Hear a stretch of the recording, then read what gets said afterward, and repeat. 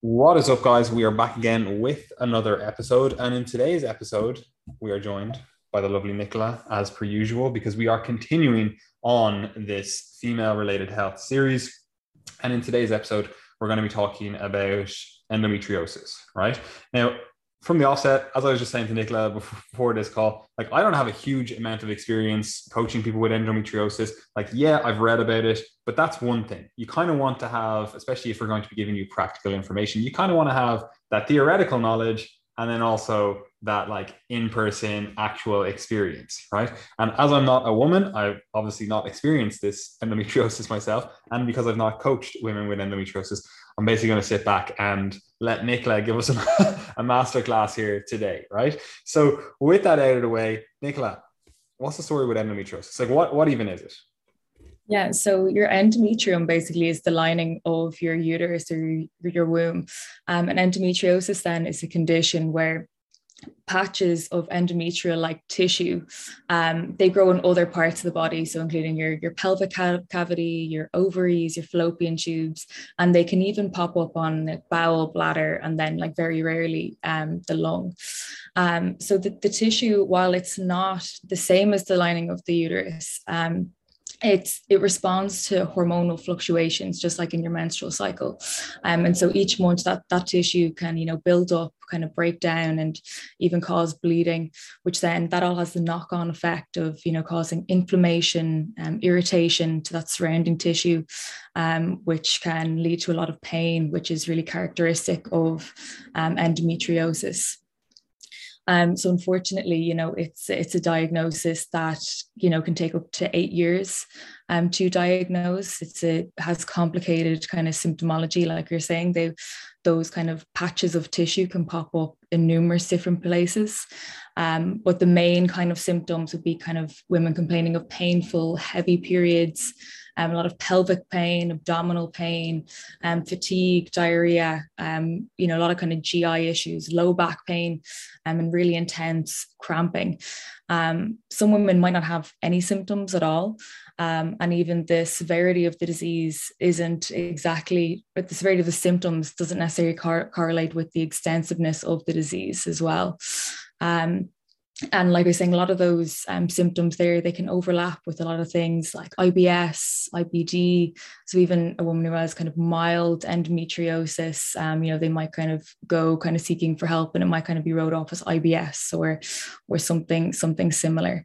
So that's why it can take a long time to diagnosis. And as well, it's a difficult one to diagnose because ultrasounds, pelvic exams, they might not exactly pick it up despite someone having all that pain. So the gold standard for diagnosis is a tissue sample, which obviously would involve kind of surgical exploration, which a lot of people don't want to do, which is understandable. Yeah, like it sounds kind of shit, to be honest.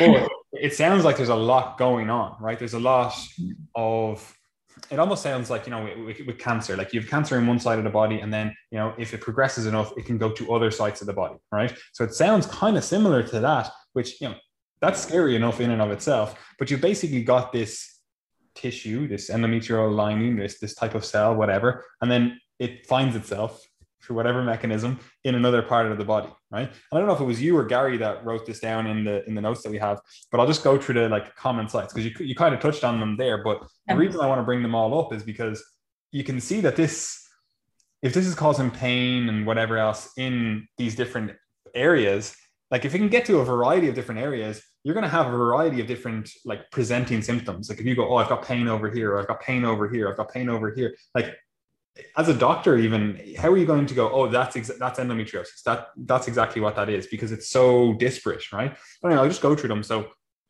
ovary and ovarian fossa, 57 and 32%, anterior and posterior cul-de-sac, posterior broad ligaments, uterosacral ligaments, it's 46%, pouch of Douglas, 30%, bladder, uterus, fallopian tubes, sigmoid colon, appendix, round ligaments, and then other, vagina, cervix, recto-vaginal septum, cecum, ileum, inguinal, I hate that word, I can never say it, canals, perennial scars, ureters, umbilicus, and then extra pelvic sites, you know, and like you said, that could even be the lungs and stuff, you know. Exactly.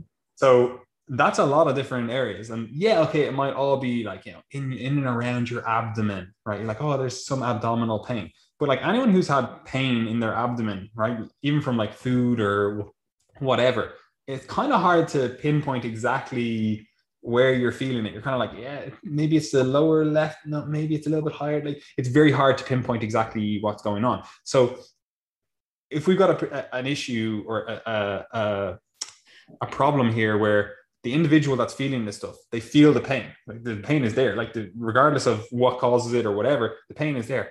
It can be very hard to pinpoint exactly, oh, this is where the pain is. But then also they go to present to a doctor or whatever.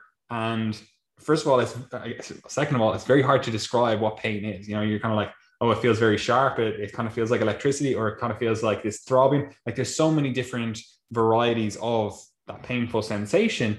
And then if you're kind of going, I can't really pinpoint exactly where it is, it kind of feels somewhere in my abdomen. And then the doctor is going like, this could be anything. Like this could literally be like so many different things. It leads to a situation where, like you said, like the average diagnosis time is like 8 years or whatever, which is, you know, that's kind of again, another shit fucking run with this stuff where you're kind of going, right, I have this problem every single month because there's a hormonal aspect to this, which I'm sure we'll talk about in a second. Every single month I'm getting like extreme pain, for example. And I go to the doctor and they're not able to tell me what's going on. You know, they're not able to go, oh, this is exactly what the problem is. And you're doing that for the guts of 10 years, trying to figure this stuff out. Like you're in pain, you're not getting help because you're not getting like an accurate diagnosis. It can be very frustrating, I presume, you know? Yeah, absolutely. And that's the biggest thing, is that the time to diagnosis, then that could mean, you know, a woman's in pain for 8 years, and it's kind of a chronic pain syndrome. And even the knock-on effects of that is things like a lot of kind of sick days in work, again, just kind of fatigue, disrupted sleep. So there's more, I suppose, like mental disturbances as well associated with endometriosis. Yeah. And on this, is it just I do know the answer, but is it just a pain thing that we're looking at here? Is it just this is just something that causes pain? No big deal. Like, you know, other people are in pain. Who cares? You know, is it just a pain thing, or is there something more going on here that we're kind of like, right, actually an earlier diagnosis would not just help with the pain, but an earlier diagnosis would also help with other things going on? Yeah, so the other kind of main one that we're looking at is fertility. And with someone getting a diagnosis of endometriosis, it can be, you know, pretty harrowing, because it's a huge cause of infertility in women, and particularly with the formation of endometriomas, which are cysts within the ovaries that are associated with endometriosis. And again, if they are left untreated for a prolonged period of time, they can essentially almost like erode away at the ovary and then cause infertility as well. So it's a huge cause of concern for a lot of women. And then particularly, I know from one of my own clients, again, who was looking to get pregnant, who was on the pill, again, to regulate some of the symptoms, but then coming off the pill just, you know, led to this huge cascade of pain. So, you know, a lot of women, you know, need one, you know, to come off the pill to get pregnant, obviously, but we'll need kind of hormonal treatments, like, you know, say like IVF as well to get pregnant. Not all the time, but sometimes. And again, like that is one of the things that I, as I said, I was telling you before this, like I often, when I'm researching these things, I'll try to see what like the real world experience is in terms of like what people are experiencing, what they're talking about. And that seems to be a very common issue for people with endometriosis. They're kind of like, right, I've got to a situation where my symptoms are somewhat managed. Like there's still pain present, there's still whatever, but I have a combination of, you know, painkillers, the pill, or whatever it is. And they're like, I have things managed. But then they want to get pregnant, you know, they're basically, their situation changes and they're like, yeah, actually, I wouldn't mind getting pregnant now. That's kind of on the cards. And now they have to mess with this, you know, carefully balanced, you know, treatment regimen that they have. And they're going, okay, now everything, all the wheels fall off the wagon. What do I do here? The things that I used to do that used to be able to help me, I can't really do them now because they're antagonistic to getting pregnant, etc. And so that's kind of a hard place to be in. Now, obviously, look, we can't, on this podcast, we can't help with that. That's not the purpose of this podcast, at least. But it is something that people commonly say. So if you're just coming to this and you're going, oh, I just got a diagnosis of endometriosis, I don't know what the story is, like, this is something that potentially you have to think about ahead of time, ideally, because you can better prepare yourself. But also, if you're someone that has been dealing with endometriosis, either known endometriosis or unknown, like, this is something that potentially in the future you're going to have to deal with. So I suppose it makes sense right now to kind of go through the symptoms of endometriosis. I know we touched on them a second ago, but we're talking about this thing that has a very, I don't know, disparate effect. You're kind of like, oh, abdominal pain. Is that all that you have to go on? Is that all that you're kind of like, oh, someone comes to you, random abdominal pain, it's going to take you 8 years to diagnose this as endometriosis. But are there any other symptoms that we could potentially look at and go, oh, these also help us diagnose what's going on? Especially, like, say, for example, like I mentioned earlier on, that there seems to be some sort of hormonal contribution to this. Is that something that we can use? And the reason I want to ask this is because, like, I know it's very hard to diagnose yourself, right? And I'm putting that in inverted commas or air quotes or whatever, because, like, obviously you don't diagnose yourself, right? But if you can go to a doctor with an idea, like, you've better, like, oh, I've got these symptoms. You might not have thought that they were related, but you're like, I actually do have these symptoms. It can be very easy, or easier, for a doctor to kind of go, okay, so you actually have a variety of symptoms here. I'm going to be able to make a diagnosis as a result of that, rather than coming with just one symptom, But anyway, so what are kind of the symptoms of endometriosis? Like, what are people actually, like, experiencing? Yeah, so I suppose a woman presenting with pelvic pain or heavy painful periods, endometriosis is something that should always be considered or ruled in. So yeah, painful heavy periods, prolonged periods, bleeding in between periods as well, mid-cycle pain, kind of diarrhea, bloating, kind of painful sex. Even pain on movements sometimes, so even in the lower back, kind of progressive pain. And that can be down to a number of things. It's a kind of an estrogen driven state, but also an inflammatory state. And it can cause chronic changes to the nervous system, and I suppose a sensitization to, particularly to our sympathetic nervous system, which is driving on that pain.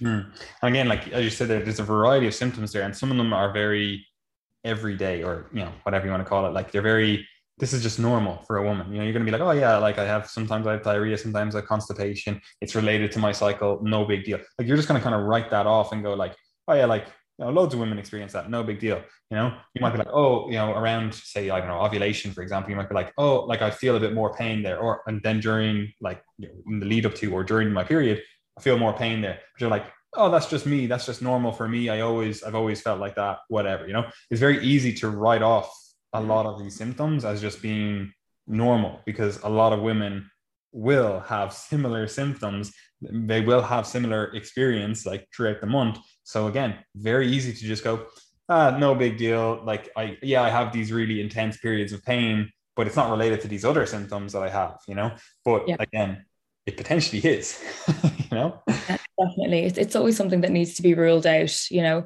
but again, the diagnosis is tricky. So you might just be going off clinical suspicion symptoms to kind of, diagnose it without kind of surgical exploration.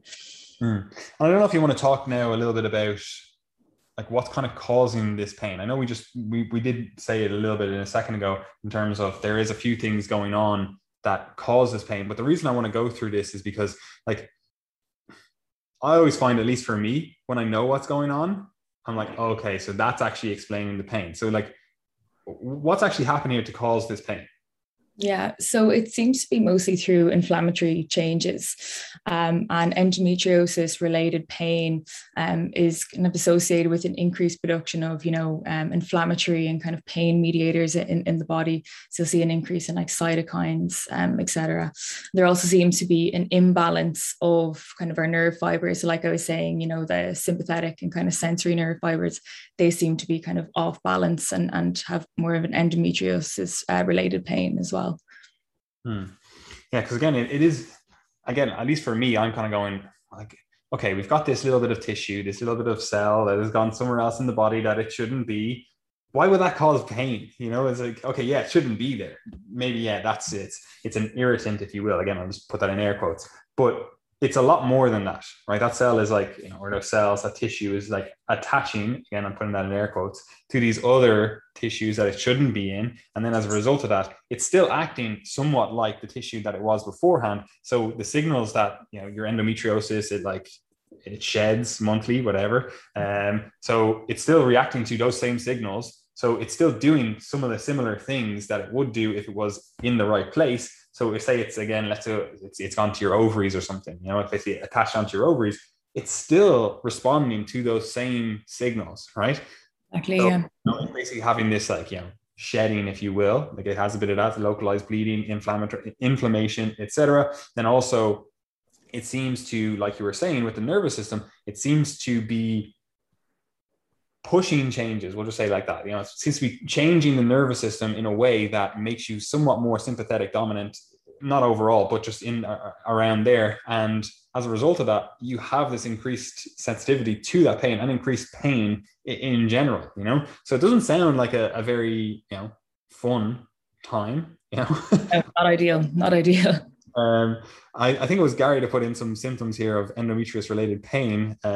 There's other ones which we've talked about some of these on the podcast before, and also we will talk about some of them in future. We've got this like dysmenorrhea. So again, we've mentioned this, painful, sometimes disabling, if I can't even speak here, disabling cramps during the menstrual period. But again, a lot of people write that off. They go, yeah, look, I always have pain in my period. I just take a week off work and I just, you know, sit on the sofa with a hot water bottle or whatever it is. You're just like, that's just me, right?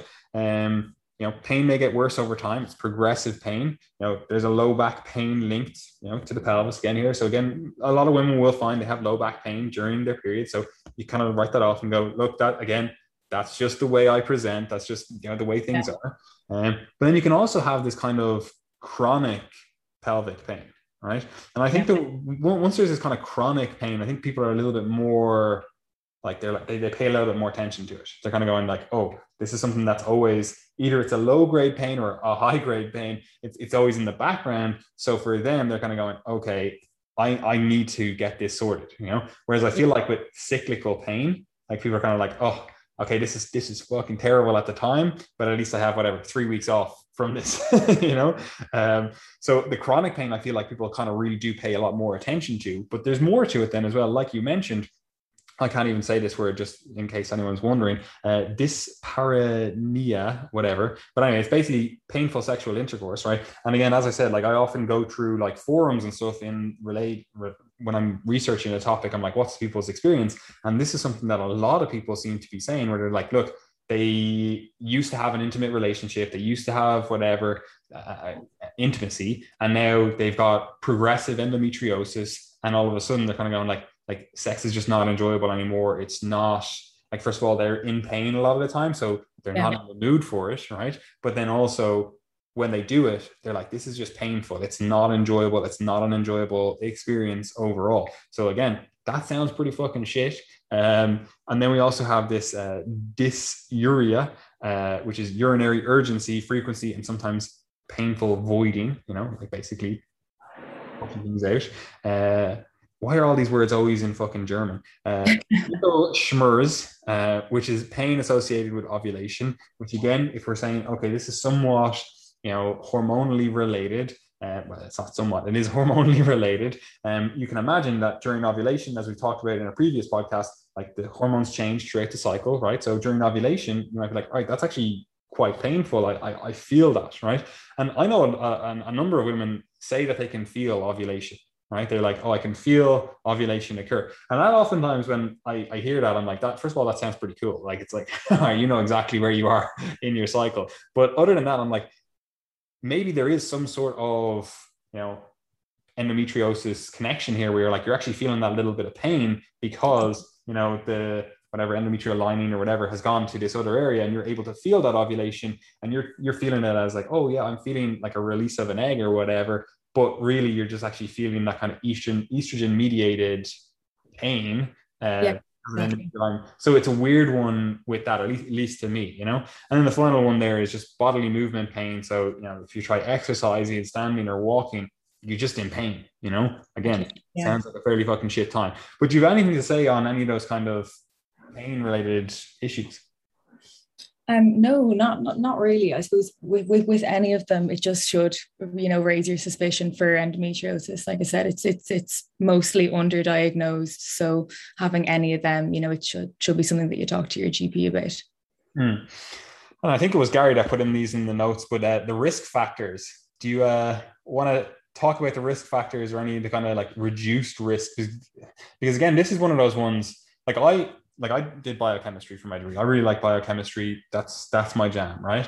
And most diseases or whatever, I'm like, yeah, it's cool. Like at least we can see the etiology or etymology. I can never remember which one of those words is right, but we can see what's going on here. And I'm like, it's cool. It's cool science, right? But the one disease that always freaks me out is just prions diseases, right? Which is basically misfolded proteins. I'm like, there's nothing you can do about this, right? Is like, this is just random, right? Like I would never, like I literally will go to a country and I will eat whatever the local cuisine is. If they're like, yeah, look, it's fish eyeballs and goat's fucking toenails, I don't know, I don't care, right? I'll be like, yeah, let's try this, right? But when someone goes, oh yeah, we're eating brain, for me, I'm like, oh, like Yeah. the risk of prions diseases here, even if it's so low, it just freaks me out so much, right? And that's the way a lot of people feel with just diseases in general, right? They're kind of like, how did this happen? Why did this happen to me? You know, like people back in the day were like, oh, like I'm a good person. Why has God done this to me? Like, why has God like forsaken me and given me this disease or whatever? People still feel that in this day and age. They might not blame God, but they're like, I'm a good person. Why the fuck did I get endometriosis? Like, what did I do something wrong here? Did what happened, right? And we don't have like a perfect, like, this is exactly what happened, like, this is the day one, this is exactly, you did this trigger hit here, whatever. We don't have that, and one of the things that I always find very hard, or at least emotionally, I always find very hard when people deal with like any kind of disease or illness or whatever. Like everyone always wants to blame themselves. They're like, did I do something wrong? Is it me? I don't know, I smoked one weed or whatever, back in the day, and it was that, like that kind of thought process like does go through everyone's mind when they get some sort of diagnosis. Is like, what did I do wrong? And I don't think that's very helpful emotionally or scientifically, medically. But having said that, there are still some risk factors and factors that reduce your risk of endometriosis, because this is something that like you develop later in life as well, and that's tough. But anyway, so risk factors here. What's the story? Yeah, that's the thing. We can't exactly like nail down why exactly women get endometriosis, but we do know that there are some increased risks. So it would be like your prolonged estrogen exposure. So that would be like having, your period early, to having kind of a late menopause, not having any children. That's another one. Shorter cycles, heavy periods then. And it's also linked with some women that are kind of tall and have a low BMI, kind of weirdly. And then reduced risk would be, having babies, and then breastfeeding as well, or having a late period. Yeah, like some of the ones, again, late first period, I should say. Yeah. Some of those ones are a bit weird, because like someone who's like, say for example, the tall, right? That's, again, height is estrogen dependent. Well, somewhat estrogen dependent in terms of like your growth plates fuse because of estrogen, right?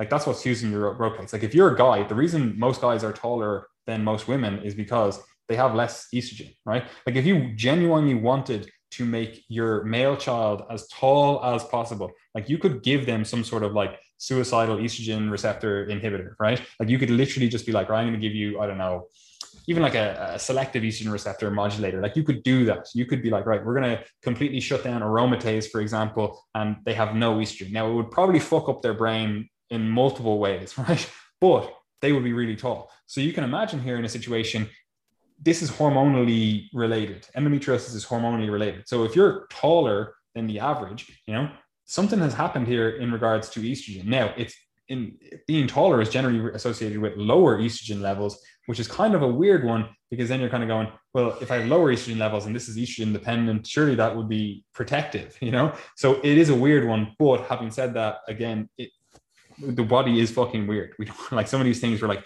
in normal times, this is what happens. But then in this weird situation over here, this happens.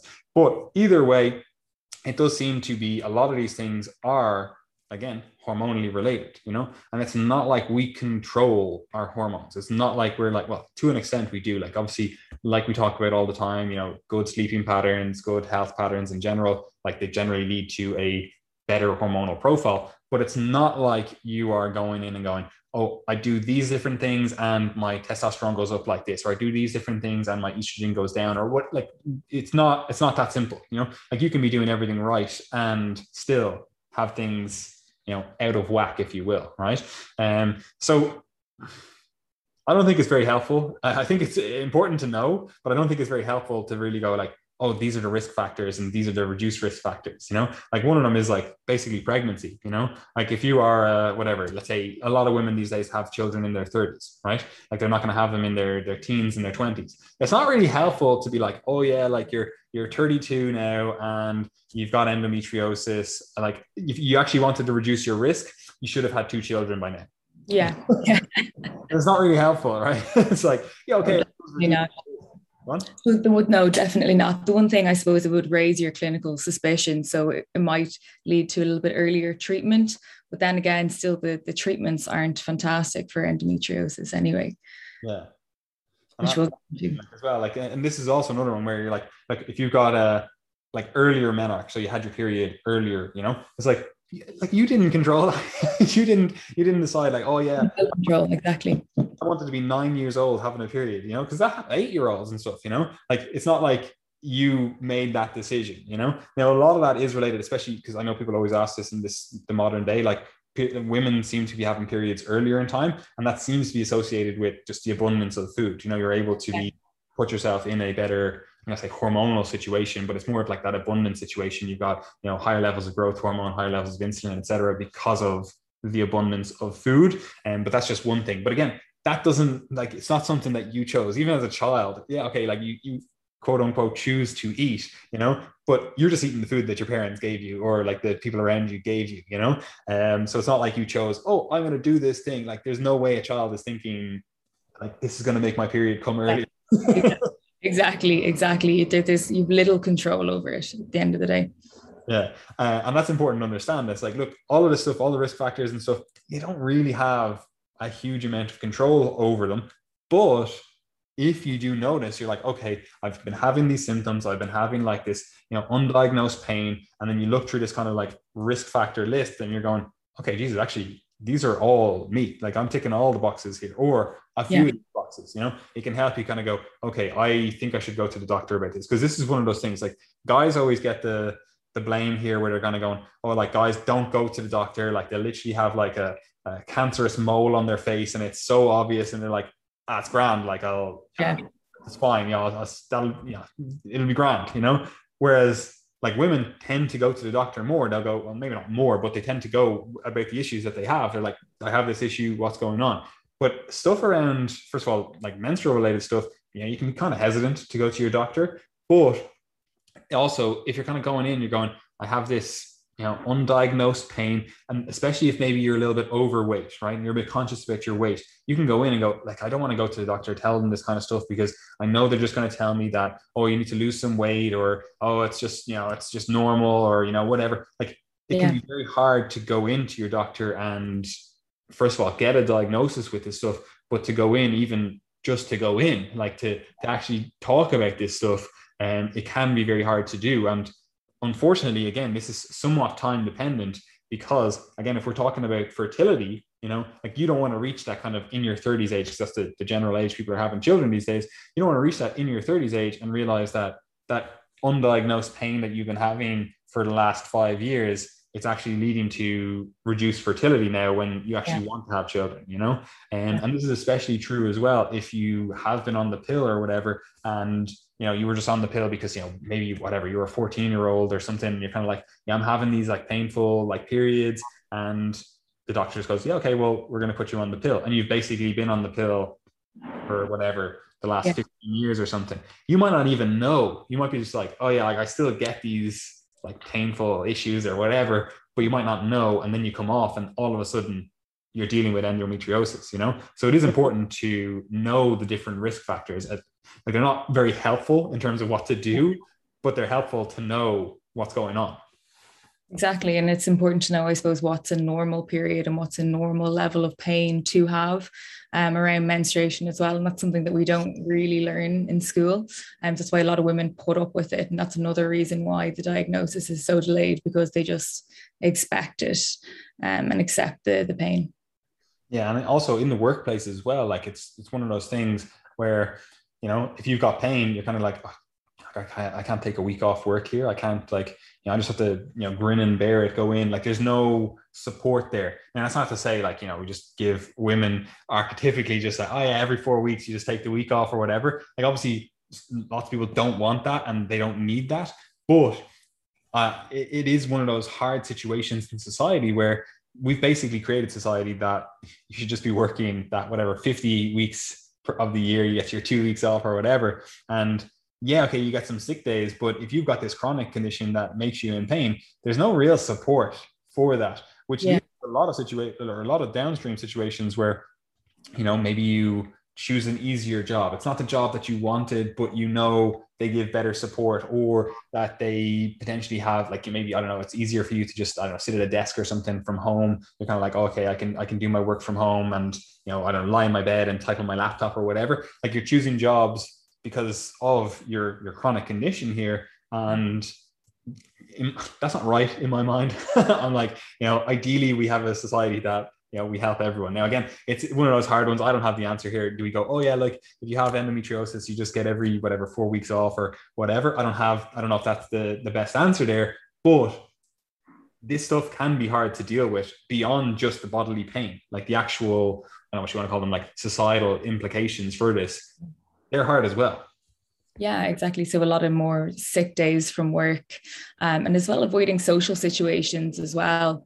And like I was saying, you know, increased likelihood of mood disturbances through lack of sleep, stress, pain. So there's huge more knock-on effects of that. Yeah, and again, there's no like, oh, here's the protocol that we deal with this stuff with, you know. And again, it's one of those hard ones because I think it was Spain recently. They gave more like days off for menstrual. Yeah, it's brilliant. So like stuff like that, obviously helpful, especially in cases like this. Now, I'm never a fan of those ones where it's like, oh, you must take these days off, because like you basically, if you were forced to take every fourth week off or so, you'd be like, yeah, I don't need to do that. You know, I can keep working, you know. But when they give you the option, it's like, okay, cool. Like this is helpful here, you know. But anyway, look, we are not we're a quasi-medical podcast, I suppose you would say, but we are not predominantly a medical podcast. And what we really care about is what can we actually do about this stuff? What can we actually do to help with endometriosis? And unfortunately, there's not a lot, right? There's not exactly like, oh, do this, you know, exercise plan, do this nutrition plan, and all your problems are going to be solved, right? But we can think about things a little bit in the or through the lens of like exercise and nutrition, and go, are we at least ticking the boxes there so that we set ourselves up for better management of endometriosis? You know, like there's no real cure to endometriosis, at least as far as I'm aware of. So we're really just looking at management here. So on the training side of things, what are we thinking here, Nicola? So yeah, so with training, I suppose it's getting, you know, any type of training in. You know, I know we're predominantly kind of go towards resistance training, but it depending on where someone's starting off, just even kind of low impact cardiovascular training, even starting off, you know, kind of 20 minutes a day, kind of 3 days a week. And again, that can help with you know, chronic pain and kind of just pain modulation as well. So starting off small and kind of, you know, building that up. Then you need to think about kind of modifications that need to be made for exercises as well. So particularly if you're a coach and, you know, your client has endometriosis, you know, do you have exercises that have them, you know, lying on their front? Do you have exercises where you might have a barbell across their hips that might be causing pain there? So it's just about kind of checking in and seeing what suits the person specifically. But yeah, definitely just getting some sort of exercise in is better than anything. Yeah, the key here, in my mind at least, well, from my reading, it's like you basically just want to do some sort of exercise. It doesn't Yeah. actually matter too much. Like there's no like specific methods or protocols that seem to be better than others. We just want to get some sort of exercise in throughout the week. And again, depending on your starting point, that can look so different. That could literally, like you said, be like go for a walk for 20 Yeah. minutes 3 times a week. Like that does help. And it helps in a number of ways. First of all, obviously, like exercise makes people feel better in general. Like they feel Yeah. like it's kind of like they used to have this like endorphin, whatever. That's not really true, but you kind of get this endorphin high. Like you feel good. You're like, oh yeah, like I enjoy that exercise. I feel good after it. Like you might not enjoy it while you're doing it. You might be like, oh, like I have to do the exercise, whatever. But generally, people feel good. So there is that mood elevation that you get from it, which that's obviously a symptom here. We've got mood disturbances potentially. So ideal. We've got something that can help with that. But also, like you noted, it does seem to help with the inflammatory condition here, right? Because exercise in general makes you better able to handle inflammation, which sounds like a bit of a misnomer, but you think about it here, you basically got this what's called a hormetic stressor. We've got a stress here in terms of the exercise we're doing. That's a stress on the body, right? Your body has to create a little bit of inflammation to deal with that stress, right?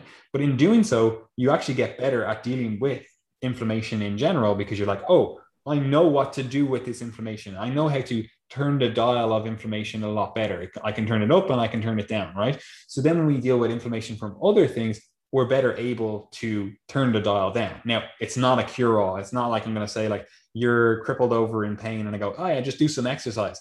Obviously, that's not helpful, right? But if we can build that baseline and build that kind of momentum behind you of doing some exercise a couple of times per week, you're going to be in a better position to deal with more information in future, right? And in general, like we just recommend that kind of 2 to 4 hours per week. Get that in. It could be resistance training, it could be cardio training, it could be just like light walking, whatever it is, whatever you can do, get in 2 to 4 hours per week. You're going to be in a much better position, right? Now, obviously, that's not to say that you have to start there. It's not to say that you have to start at that kind of like get in 4 hours per week.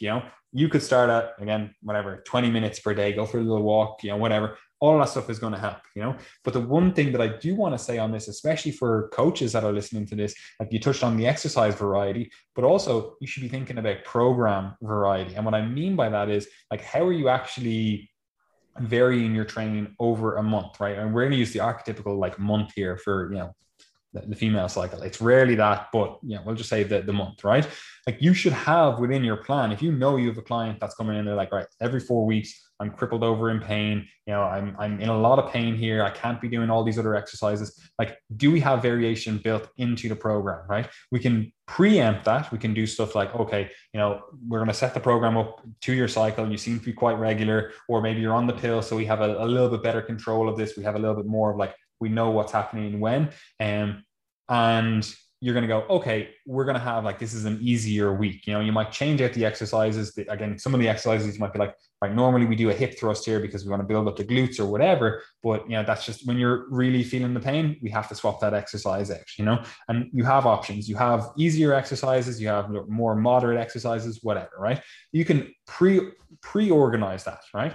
But what we generally recommend, especially for menstrual related pain, is having a more auto-regulatory approach to your training, right? And what I mean by that is you want to have an approach where some days, if you're feeling on fire, you're like, yes, I've got this. Like those days, you're going to push a little bit harder. On the days where you're a little bit more tired, you're going to take it a little bit easier. You can do this for, in general, like we generally recommend that. Just be like, right, look, life gets in the way. You're not going to always have this 10 out of 10 perfect training session.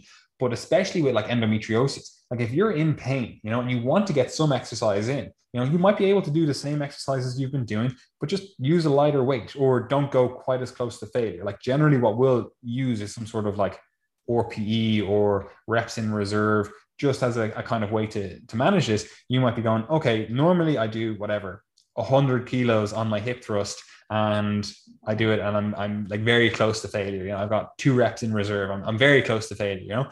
We might go, okay, look, that exercise, we're not going to do that. It just seems to be causing pain for you right now, but we want to do some exercise for the glutes, but you're still in pain. We're going to do an exercise and we're going to keep you at, an RPE of like 5. It's just like going through the motions. Like it's still challenging, but it's not destroying you, you know? So we can modulate things both in terms of exercise selection and then also in terms of like rating of perceived exertion, or, you know, you could argue intensity, if you will, you know? But those kind of like auto-regulatory rails to the program seem to be quite beneficial so that you can continue exercising when you have endometriosis. You know, you can also build in things where it's like, okay, you know, during the time periods that you have a lot of pain, we're going to bring in really light exercise. You know, we're just going to get the body moving. If some of these things, you know, some people recommend like yoga and stuff, like sometimes that can be more painful because you have to engage your core a lot more. You know, you're in these random positions, like Pilates, for example. I saw a lot of people recommending Pilates, and 100% that can definitely help in general. But for some people, that's going to be more painful because you've got a lot of like core contraction there going on. And again, it's one of those things that you want to be aware of your own presentation, your own symptoms. You know, you might try it out one time and go, look, that's a no-go for me, you know? And so there are a few different things to be thinking about with training. I don't know if you have anything to add to that. And if not, what's the story with pelvic floor exercises? Because this is something that, again, you'll see people, you know, state in general for women, but is that related to endometriosis? Yeah, so I think, you know, going back, definitely allowing yourself that flexibility to either, you know, change around the routine that you're doing or go easier is important. And just pushing through the pain isn't necessarily the best thing to do. And yeah, even for coaches, just knowing when to kind of pull back with the client as well.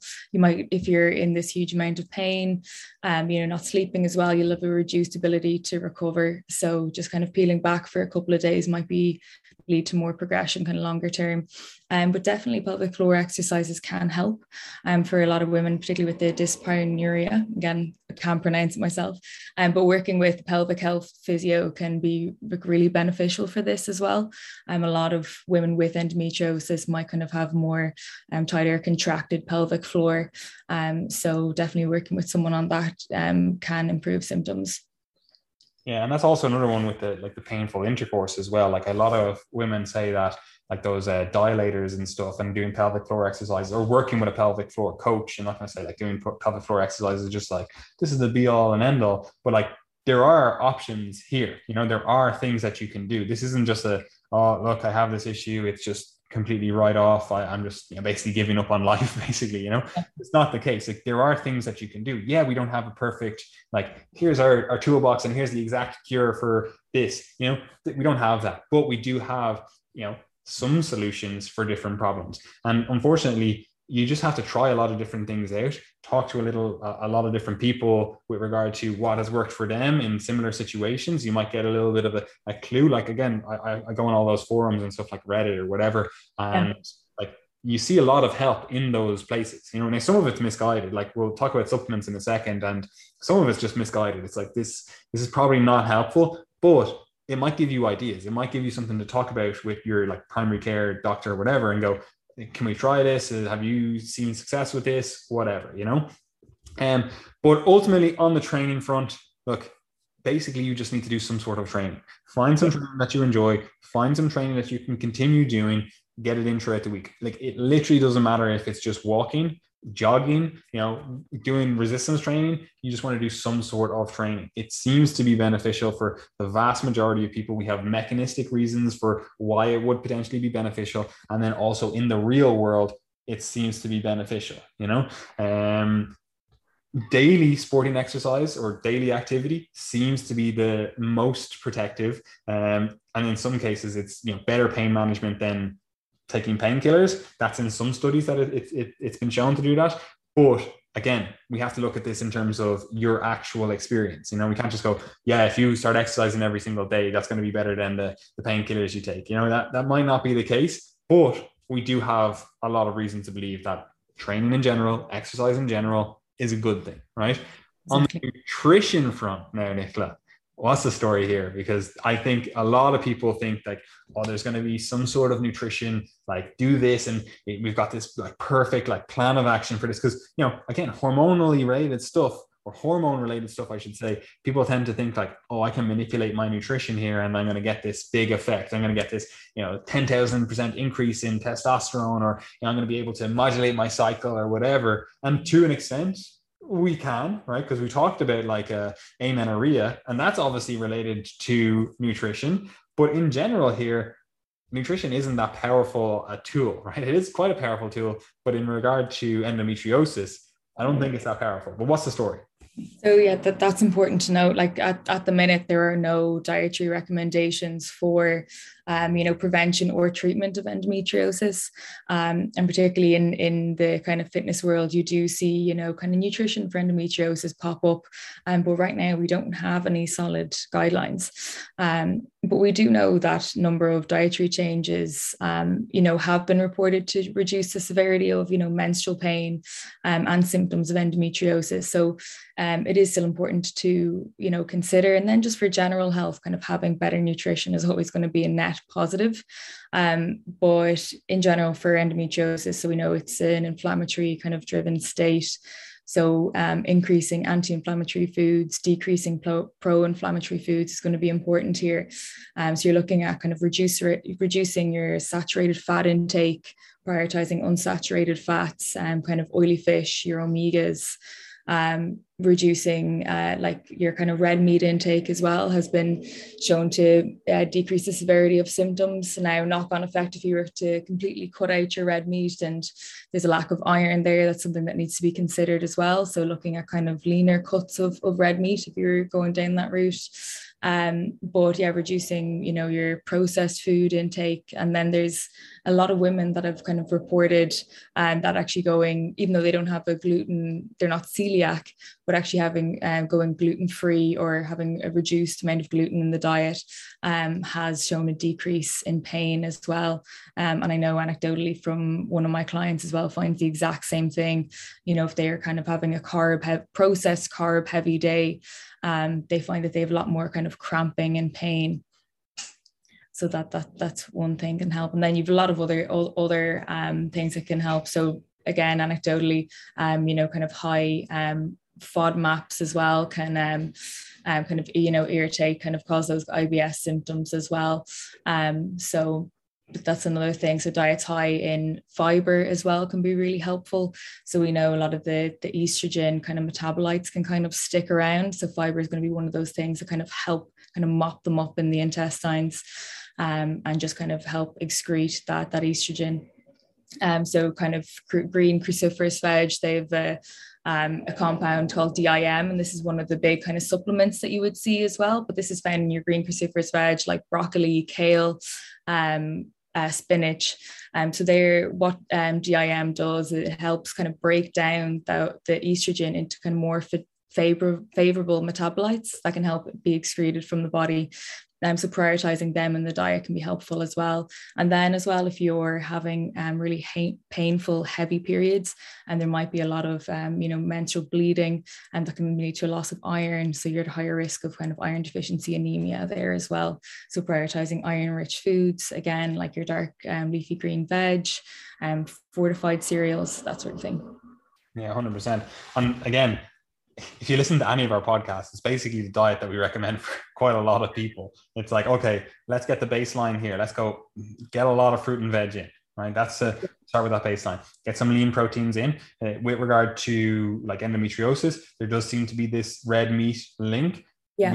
You're like, okay, look, you want to get some red meat in the diet.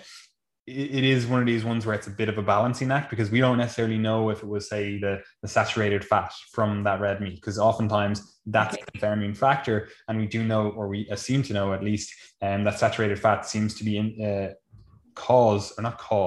to be associated with endometriosis symptoms and, issues.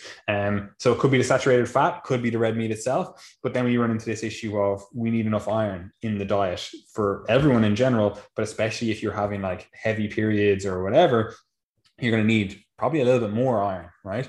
But then go for your red meat, and maybe you don't want to go for that because you're thinking that's associated with increased risk of symptoms related to endometriosis.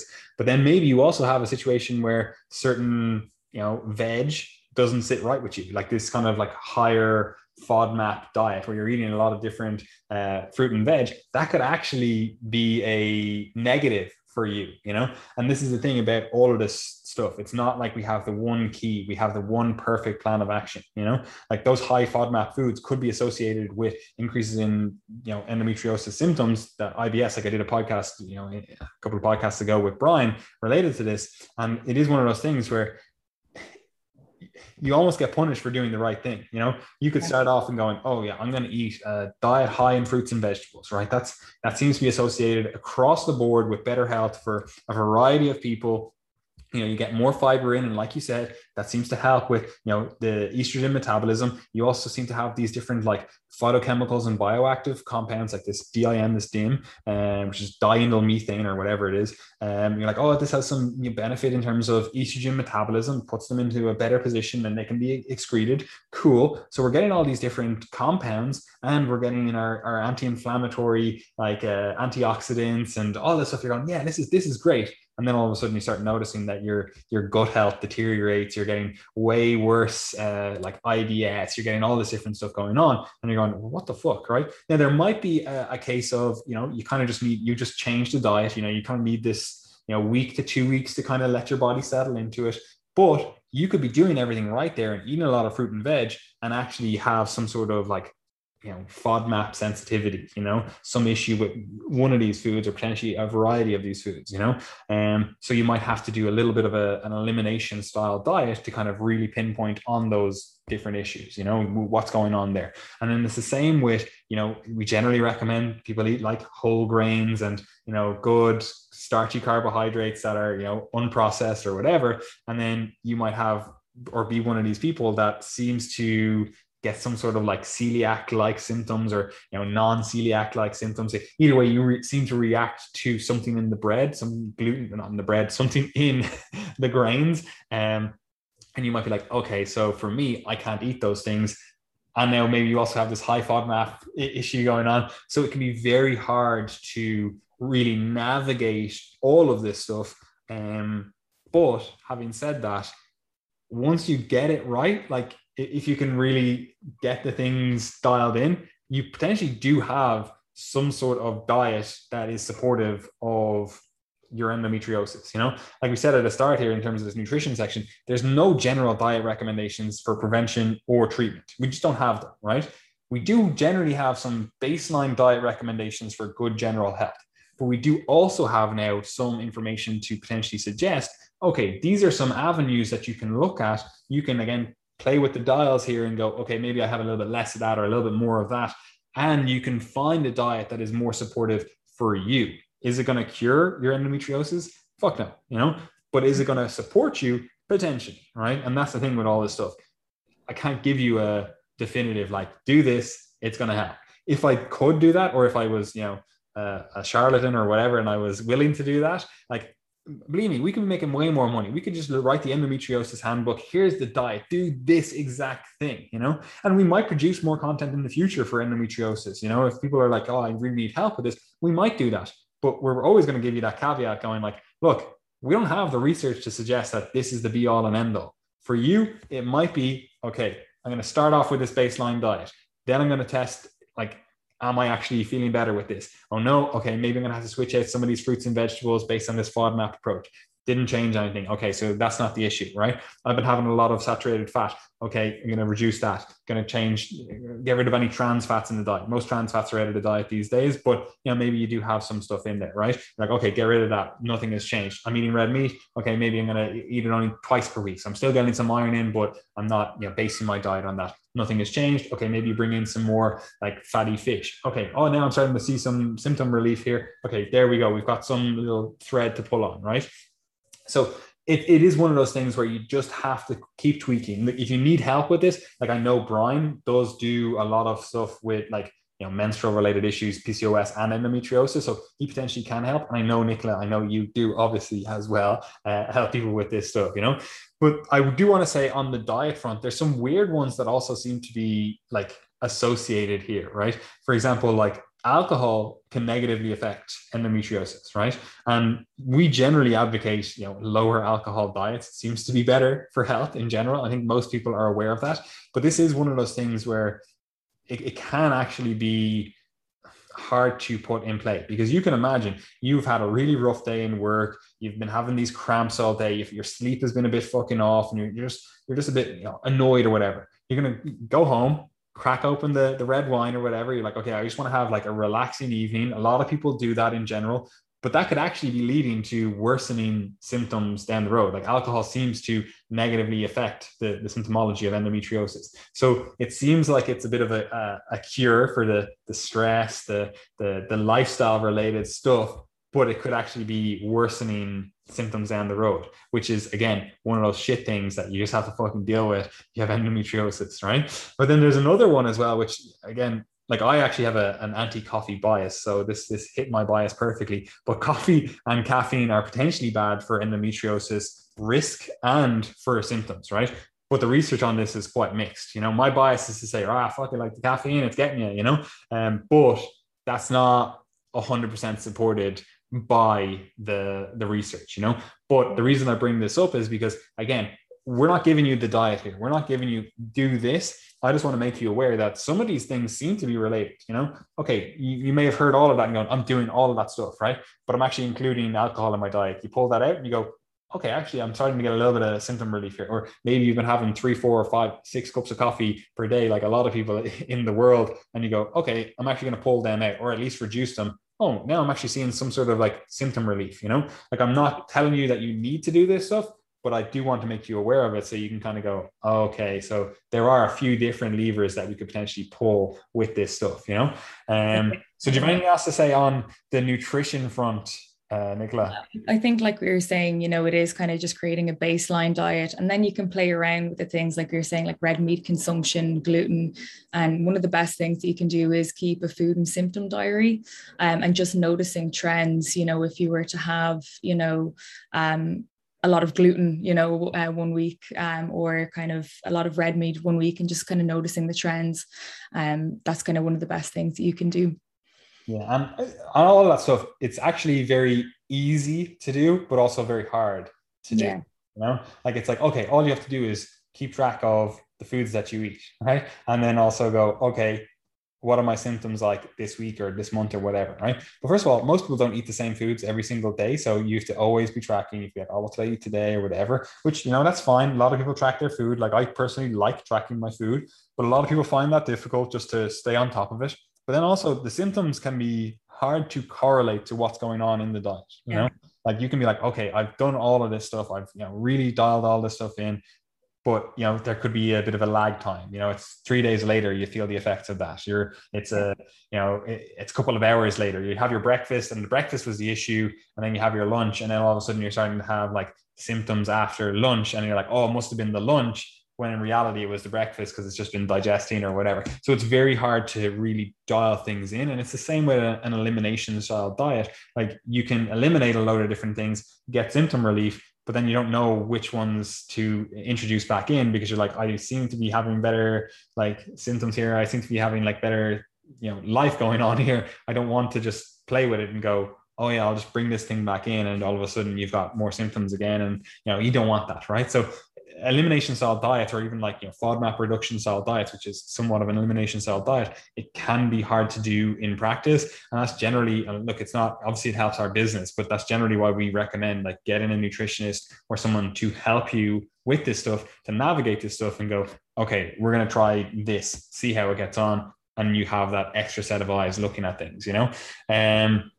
But yeah, the next thing that we want to talk about is supplements, because this is the thing that most people turn to first of all, right? They're like, there must be a supplement. There must be some sort of like little magic pill that I can take. And look, I know it's so alluring. It's so alluring to be like, I can just take this supplement. I can go look on Amazon or iHerb or one of these sites and go, yeah, I'm going to buy this supplement. It says, I was reading on Reddit or whatever. People said they have really good results with this. First of all, when you're reading something online, you don't know, that person could literally be a bot that's just designed to sell a certain product, so you don't know that, first of all, right?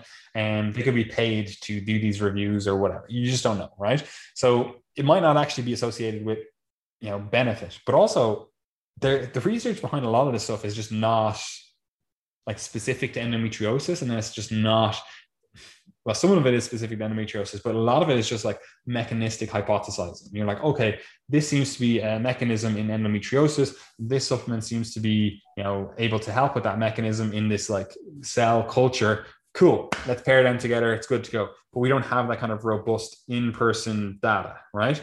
But having said that, there are some supplements that we could be like, okay, maybe there's a little bit more support for this. Other ones, maybe we can get them from the diet if we just eat a good diet. We don't need to be focusing on this, right? But we'll go through them. So the first one here is just like omega-3s, right? A lot of people, they just don't consume enough omega-3s. If you're not eating any fatty fish throughout the week, like chances are you're not consuming enough omega-3s, right? Yes, for sure, you can get them in, certain other foods. Like, there is some omega-3s in vegetables and stuff like that.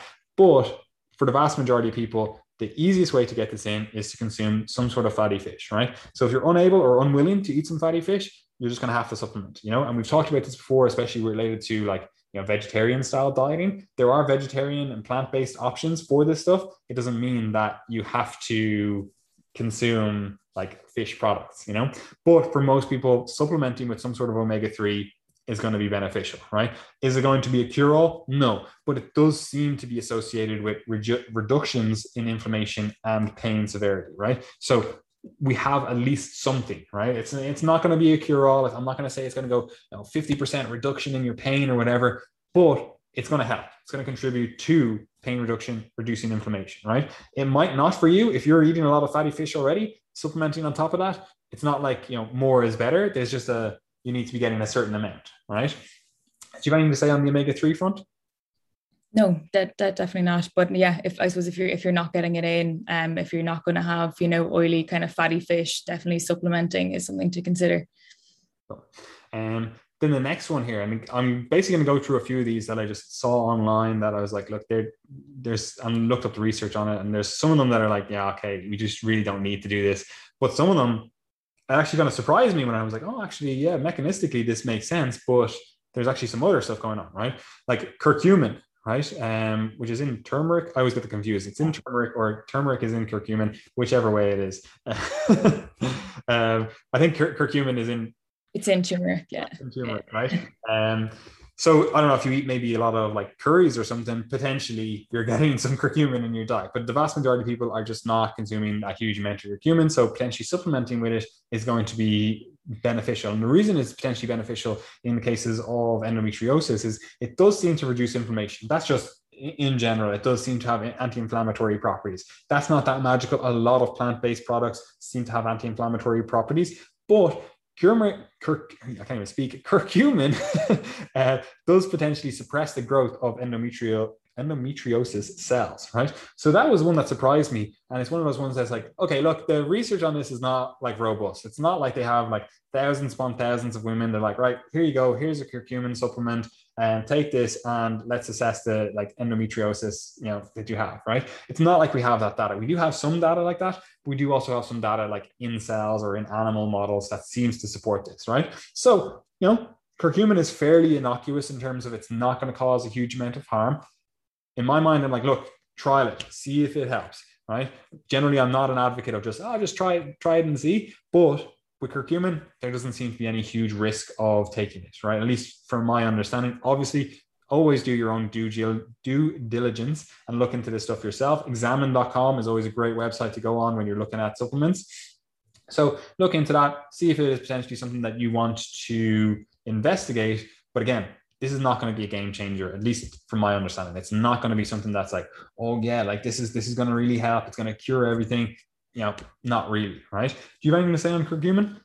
No, it's just one of those ones that kind of claims to cure everything, I think, curcumin. So I think it's something maybe to add into already, like we were talking about, that kind of base diet. It's not something I'd be looking at improving the diet before kind of adding something like that in.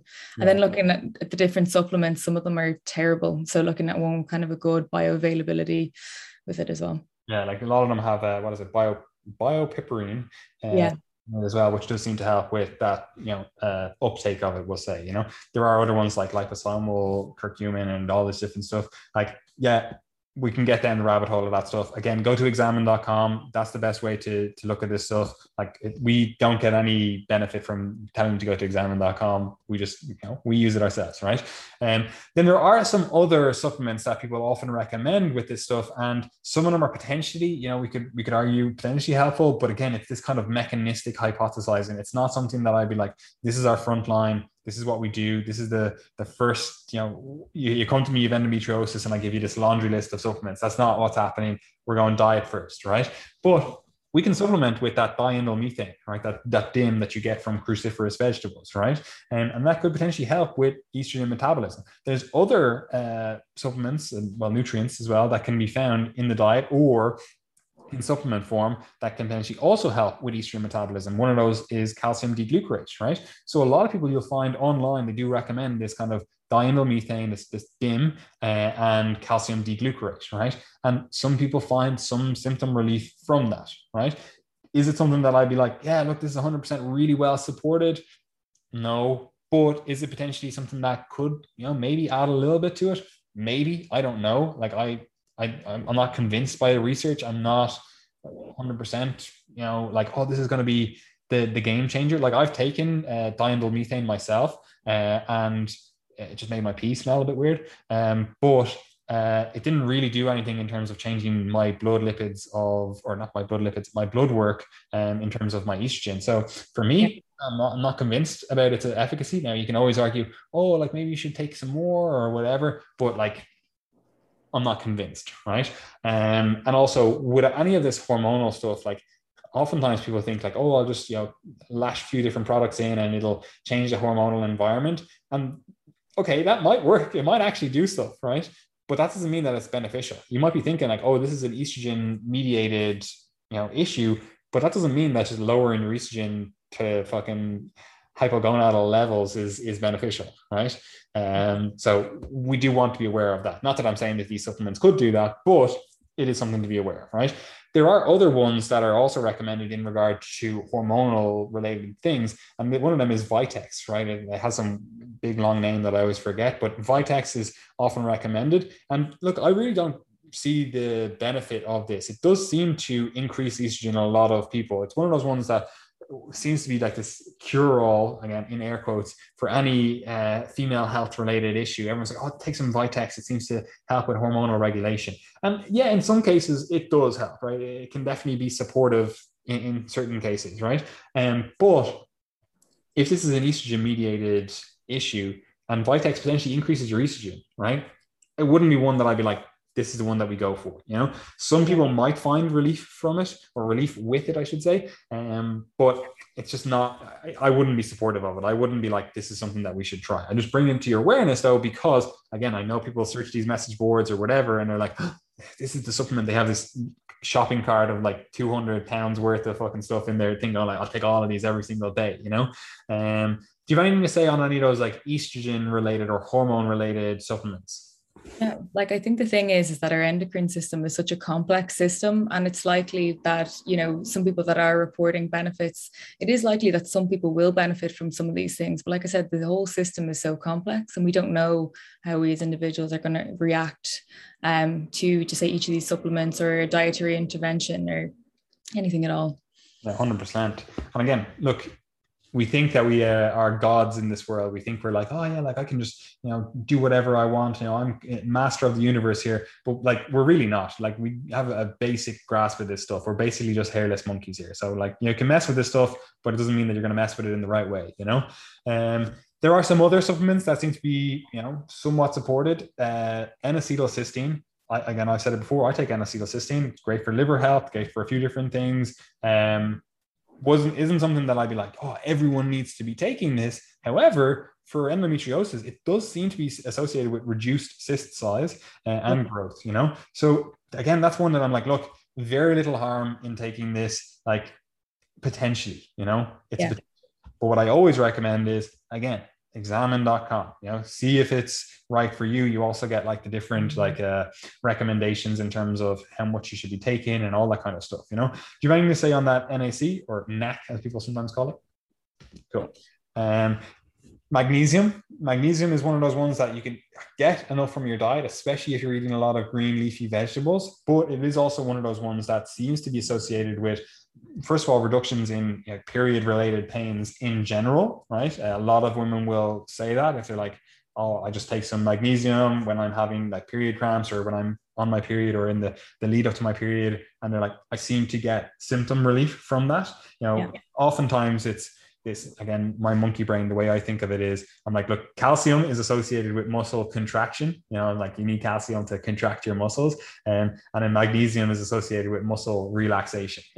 That's not really true, but that's kind of the way my monkey brain thinks about it. Like magnesium is actually really important in the body overall. They always quote that figure of it's always associated with like over 300 enzymatic reactions in the body. And that is because, well, it's for a variety of reasons, but magnesium is actually bound to ATP. So if you have any like energy related things going on, anything that requires energy, like it's ATP MG, it has that magnesium associated with it, right?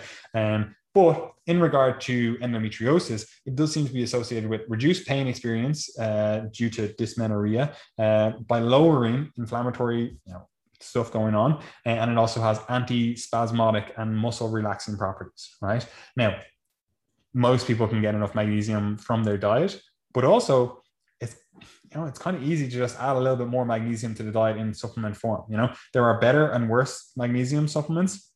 And it's one of those ones where I'm like, yeah, look, try it out. Like, and I have some magnesium in the press there. It's like, it's not a huge issue to take some magnesium, at least in my experience. Like, I'm not a doctor. I'm not telling people what to take, but magnesium is fairly harmless as long as you're not just mega dosing it. And I don't think most people would want to mega dose it, because if you just haven't used a powder or whatever, like it's not great. And if you do mega dose it, you're probably just going to shit it out, because it has, like, again, similar properties in the intestines and stuff, but magnesium, you going to say on that, Nicola? No, it's one that's commonly recommended for a lot of kind of menstrual cycle kind of dysfunction or irregularities. So it can, improve cramps, and as well as another benefit of improving sleep as well, which it's a commonly recommended sleep supplement. So that can be very beneficial before bed, especially if someone's experiencing pain or disrupted sleep from having endometriosis. Exactly. Then the next few are really just vitamins. One is a sleep related one, which I'll talk about in a second. But B vitamins, right? If you're just not getting enough B vitamins, obviously you're not going to be able to process things effectively, right? B vitamins are just like, they're basically the foundational vitamin in the diet, right? Because they do everything. They're basically a class of vitamins, and they seem to be involved in pretty much every reaction in the body in some way, shape, or form, right? Now, in relation to endometriosis, we could argue that they're involved in the inflammatory cascades and estrogen metabolism. So if you don't have enough B vitamins, that inflammation cycle and your estrogen metabolism is not going to be where we want it. However, it's also very easy to get enough B vitamins from the diet. Like, if you eat some fruit and vegetables, like, you're kind of good to go, right? Some of them you do need to get in meat, but like, you're kind of good to go in regards to your B vitamins, as long as you're consuming a well-balanced diet, right?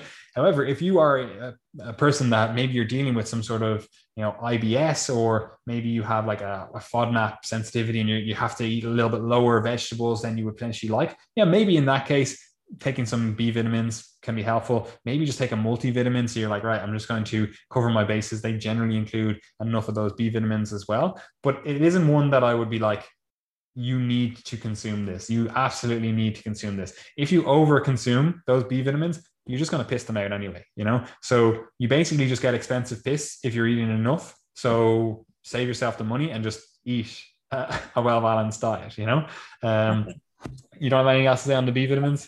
Yeah, food first approach, like you were saying. Yeah. Next one then is vitamin D. This is often recommended in, regardless of the hormonal situation. People are like, oh yeah, you need to get some vitamin D. If you have low testosterone, vitamin D. If you have high testosterone, vitamin D. If you have low estrogen, vitamin D. If you have high estrogen, vitamin D. It just seems to be recommended across the board, right? It does also seem to be associated with reductions in inflammation. And in general, we do seem to see that kind of better hormonal balance from taking vitamin D. A lot of people in the northern and maybe southern latitudes as well, I haven't looked into that as much, but in like Europe and stuff, we do seem to be, and North America do seem to be a little bit deficient in vitamin D. Now, that's not to say that you just go out and take 10,000 IU every single day. Like, most people don't need that much. But if you are someone that sits indoors all day and maybe you're not out in the sun at all, you're going to need to take some sort of vitamin D, right? Vitamin D, potentially beneficial here. I generally recommend most people. I'm a bit of a vitamin D advocate. I'm like, look, take 1,000 to 2,000 IUs per day, maybe less during the summer, or maybe just don't take it during the summer. Like, this stuff it is fat soluble, so you can store it. So, just get outside into the sun if you can. Like yesterday in London, it was a scorcher, so I got a lot of sun. Didn't take my vitamin D yesterday as a result of that. And today it's very overcast, very cloudy. I'll probably take some vitamin D. So this is one of those ones where I'm like, look, you don't necessarily need to take this every single day. You don't need to take it year round, but it is potentially beneficial for endometriosis as well as a whole host of other issues and whatever. You don't have anything else to say on vitamin D? No, it's yourself. It's associated with like a whole host of chronic diseases, and particularly with endometriosis, supplementation kind of before menstruation has been associated with kind of reduction in pain and reduction in the use of painkillers as well, which is interesting. So get that D in. Next one is, I'll add these two together: vitamin C and vitamin E. Right, they're antioxidants. They do a lot of other things in the body, but they are antioxidants. Vitamin C is often associated with like immune boosting, and it is technically your immune system that is clearing the endometrial cells that get to other places. Like, it's your immune system that's recognizing, oh, this shouldn't be here, right? So we do want to have that good immune system, right? So vitamin C potentially having a benefit here with regard to endometriosis, but I would probably lay my hat more on the antioxidant, that kind of anti-inflammatory benefit from vitamin C, right? Same with vitamin E, has that antioxidant benefit. I don't think you need to supplement with either of these. If you are just eating a lot of fruit and veg, like, you're kind of good to go. If you're eating some sort of like vegetable oil, like olive oil, for example, which we often recommend, get some like extra virgin olive oil, does have, generally speaking, a lot of vitamin E in it as well. So you don't necessarily need to supplement with either of those. I don't need to say anything more on that, really. It's an antioxidant, right? Melatonin, right? This is one that technically it's a supplement. Technically it's like a hormone in the body, or at least a signaling messenger in the body. It is also illegal in Ireland, as far as I'm aware. It's not illegal in England, as far as I'm aware as well. I know it's not illegal in a lot of the countries in like continental Europe, France, whatever. Like, I was in Paris, like whatever, in December it was, January, whenever it was, and like they literally just sold melatonin over the counter. And being from Ireland, I'm like, you can't get melatonin in Ireland, right? But melatonin is that kind of, whatever you want to call it, that sleep hormone, if you will, right? It is that hormone that, initiates the sleepiness, I suppose. So it is also an antioxidant, right? So it does have antioxidant properties in the body, which is beneficial here. Melatonin is also associated with, hormones in a few different ways. Some people say it's a negative, like people with women who have higher levels of melatonin in like their teens seem to have a delayed menarche, right? They seem to get their periods later, right? That's not necessarily a bad thing, that's not necessarily an issue, but because of that, some people go, oh, like it delays puberty.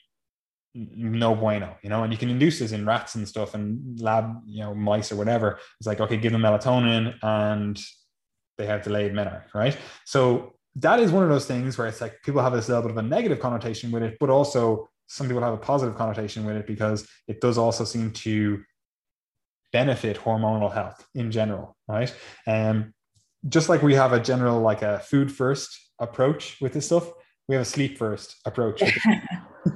So like you can supplement with melatonin. Well, in Ireland, you can't supplement with it unless you're on the black market, right? But in general, like, I know a lot of people from across the world listen to this, like, you can get melatonin, right? You can supplement with it. A lot of people think, oh, more is better, and they're in these like 3, 5, 10 milligram doses. You really don't need that much. You really need a very, very small amount, right? Like, I'm talking like less than a gram, right?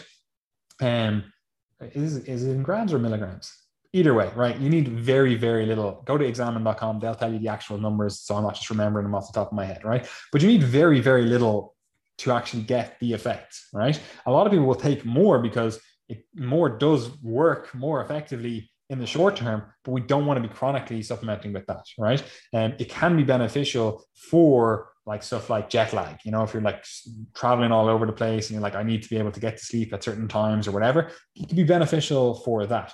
But when we're talking about something that you're going to have to potentially benefit or to supplement with chronically, I would rather just see you get to sleep earlier. I'd rather just see you get your sleep sorted. Now, this is a particular issue for people with endometriosis because you potentially are in pain. The sleeping can be potentially harder to get because you're in pain, right? So it is a little bit of a chicken or egg situation where you're like, yeah, getting better sleep would benefit you, but it's hard to get better sleep, but you can still do things, really encourage like better sleep hygiene practices, like, the last hour, 2 hours before bed, like you're really trying to initiate that kind of sleepy drive. And you're trying to do stuff like minimize your blue light exposure. You're not getting like really hyped up. You're not taking like caffeine throughout the day, like later in the day, like stuff like that, For me, I'm like, you don't need to supplement with melatonin if you're doing everything right sleep wise, but do you have any other, either supplements that you've heard of, people recommended, or do you have anything on any of those supplements that you're like, oh, we should have mentioned that? No, I think that was pretty comprehensive. Yeah. Fantastic. So the final few little things is just the lifestyle related stuff, right? And I'm not going to, belabor the point here because we talk about it all the time. We want to have good stress management practices and we want to have good sleep practices. I'm not going to go into them too in depth here because we've talked about them a million times. So go back and listen to all of our podcasts and you'll hear 1,000,001 different tips for all of that stuff. But do you have anything else to note on the lifestyle related stuff? Anything else? No, not really. Just, like managing your stress, managing your sleep, again, just can, help with reductions in pain as well. Fantastic. And then the final thing I wanted to touch on, well, I don't want to touch on it, I want you to touch on it, is like medical interventions, right? Because there are a few questions related to this stuff and I'm not in a position to answer these, but in relation to like drugs, right, is the use of painkillers okay? Because that's something that people really worry about. They're like, oh, like, is there long-term side effects to this? Is it okay to be using this? Should I avoid it? Should I just like, grin and bear it? What's the story there with painkillers? So the thing is with painkillers or any of the medication, they're really not going to, kind of treat the endometriosis. It's not going to cure it. It's really kind of like a surgical disease that if you want to kind of really kind of treat this, you want to be taking out that tissue. So in terms of people, it depends. Again, you'd be working with your GP on this, on the severity of symptoms.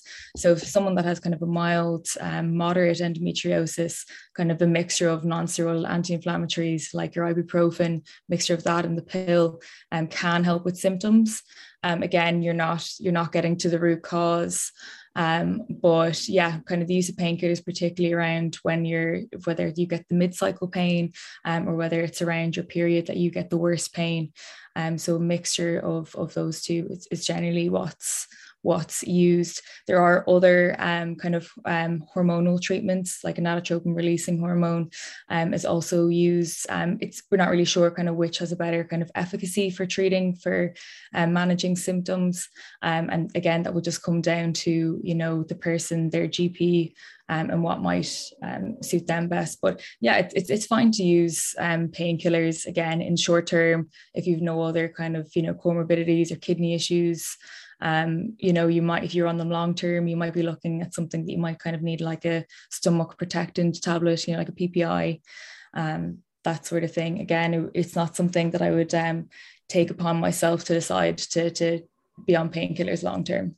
Because I know that is something that people really do kind of worry about, because some people just like pop them like they're or whatever, and I don't think that's necessarily beneficial, but also I'm not the one that's dealing with the pain, so that's the thing. But then you also mentioned it there, the pill, right? This is another one that people kind of go like, should I be taking it? Like, is it just masking the symptoms and I'm just going to get them back? Like we talked about earlier on, like you could be this 32-year-old woman or whatever and go, yeah, I've been on the pill for the last 20 years odd, and now I want to get pregnant and I come off the pill and now I have all these issues, but the pill, is it something that we should be, thinking about, oh, this is something that could potentially help here, or is it something that we should maybe be avoiding? Yeah, well, it's definitely something that can help with symptom management. And again, it is more so just it is primarily going to be for symptom management. And there are some cases that it can kind of reduce the size of the endometrial like tissue that's scattered around the place, but not for the endometrioma. So that's kind of the cysts that are kind of within the ovaries. So it is important, I suppose, to know whether you have one of those endometriomas, like we said, that they can cause almost like erosion into the ovaries.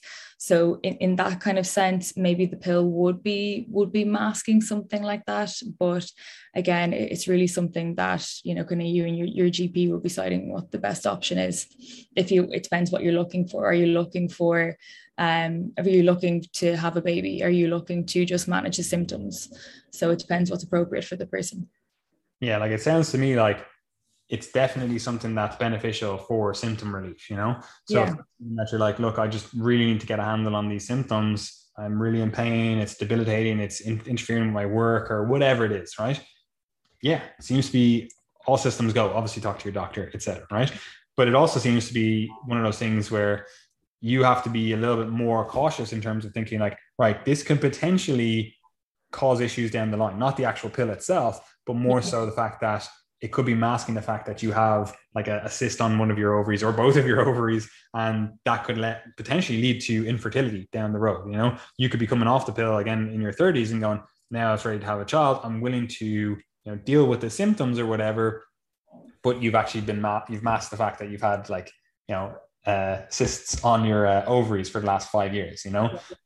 So it is one of those things. At least for me, I would be looking at that going, yeah, definite symptom relief here, definite benefit in that regard, but I just want to make sure that I'm looking after the ovaries. And how would you do that? Would you get like an ultrasound on the ovaries? Like how would it be diagnosed that there is like something going on the ovaries? Is that something that we could actually be aware of ahead of time? Or is it, and this kind of goes into the next thing, is it something that like it's a surgery that you have to do? We have to see it. Yeah, so the gold standard is surgical intervention. Like there are other things you can do, like a transvaginal ultrasound, it may or may not necessarily like pick it up. But surgical intervention, like a kind of like your keyhole surgery, is kind of the gold standard for a diagnosis of endometriosis. Cool. And then on the surgery side of things, because this is obviously something that scares a lot of people, right? I've never had a surgery, so I don't know. I've never had to deal with those thoughts. But if someone came to me and said, like, okay, we're going to have to do a surgery to just investigate, I would be like, okay, that seems a bit like invasive, because it is, right? But then if they also said, like, oh, we have to do a surgery to like remove some of this tissue, right? Seems a bit, intensive as well. But then also, if you said we have to do a surgery to like remove like part of your ovaries or part of your womb or whatever, or your whole womb, you get a hysterectomy or whatever it is, like that also seems incredibly invasive. So how do we think about this whole like surgical environment, both in terms of like I don't know, the actual like practical, like, okay, this is a surgery that I have to do. But then also potentially like you're getting a diagnosis of endometriosis and they're telling you that, you're infertile and you're maybe a 28-year-old woman here going, Yeah. well, I wanted to have kids, like how do we think about that whole spectrum? Yeah, so like making the surgical decision, it's a big decision to make. So it is something that people will try to avoid, and surgeons will try to avoid unless symptoms are really severe. Even with the laparoscopic, intervention, it still is like you're saying, a big deal. Like a hysterectomy in itself, again, it's an even bigger deal. You're essentially putting someone into an early menopause. Which we've spoken previous podcasts have, impacts on your bone health, cardiovascular health, etc. So it's not something that can be taken lightly. And as well, even having a hysterectomy doesn't mean that that's not the cure for endometriosis either. Like we said, they can still pop up in, the bowel, rarely like the lung or, any tissue really in the body. So it's not exactly, having a hysterectomy can improve symptoms, but it's not exactly curative either. Mm. And again, it is one of those things, because again, I was reading on all those different forums and stuff, going like, okay, well, what are people saying? And people will say stuff like, oh, I got surgery and I'm still in pain. It's not one of those things where this is a cure-all. So like I don't like giving people false hope. I don't be like, oh, this is the key, because it kind of like when you find something, you're like, oh, we seem to have the answer to this. You kind of want to give people hope. You want to be able to go, oh, like we have the answer to this. But with endometriosis, it seems like one of those things where it's just so complex. It's so like multivariant that you're kind of like, we have to trial a few different things and they're not all going to work, you know? But yeah, look, I don't really have anything else to say on endometriosis in general. Is there anything that you think we should have covered or that we forgot to cover that you want to mention now? No, I think we got through most things. Like I said, just if you're someone with quite significant, period pain, heavy periods, a lot of pelvic pain, it is something that, you shouldn't have to put up with. So it is worth going and speaking to your GP if you're worried about it. 100%. And again, especially because this is like a silent one potentially, you could just be like, oh, that's normal, that's my normal cycle. I've always had a cycle like that, it can be, again, the average time is 8 years, as you said, 8 years of diagnosis, and that can obviously be made longer if you're not willing to go in and actually talk to the doctor and discuss the pain that you're in, but anyway, look, that's endometriosis. I'm sure there's other things that could potentially be doing. Like, this is just our understanding at the moment. This is just our understanding in terms of the research that we've read, the experience that we've had, etc. Nicola is a doctor as well, obviously, so she has doctor training, but we do plan on putting more information out in terms of female health in general. Obviously, this podcast series is one way we're doing it, so if you're not subscribed, please subscribe to the podcast. If you find a benefit from this, share it on your Instagram, etc. I know a lot of people have been sharing it on Instagram, saying that they're really enjoying the podcast series.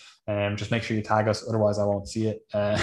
But yeah, so other than that, don't have much else to say. You can find us in all the usual places in terms of social media. They're all linked below. Instagram is our main hub. You can go find us on our website as well. We do have coaching spaces available, both for like just full coaching package, training and nutrition, and then nutrition only. And if you're looking for female related help, look, Dr. Nicola here, she does still have spaces available. So if you're interested in that, look, just get in touch. We'll talk you through the process and we'll see if it's a good fit, if we can actually help you, right?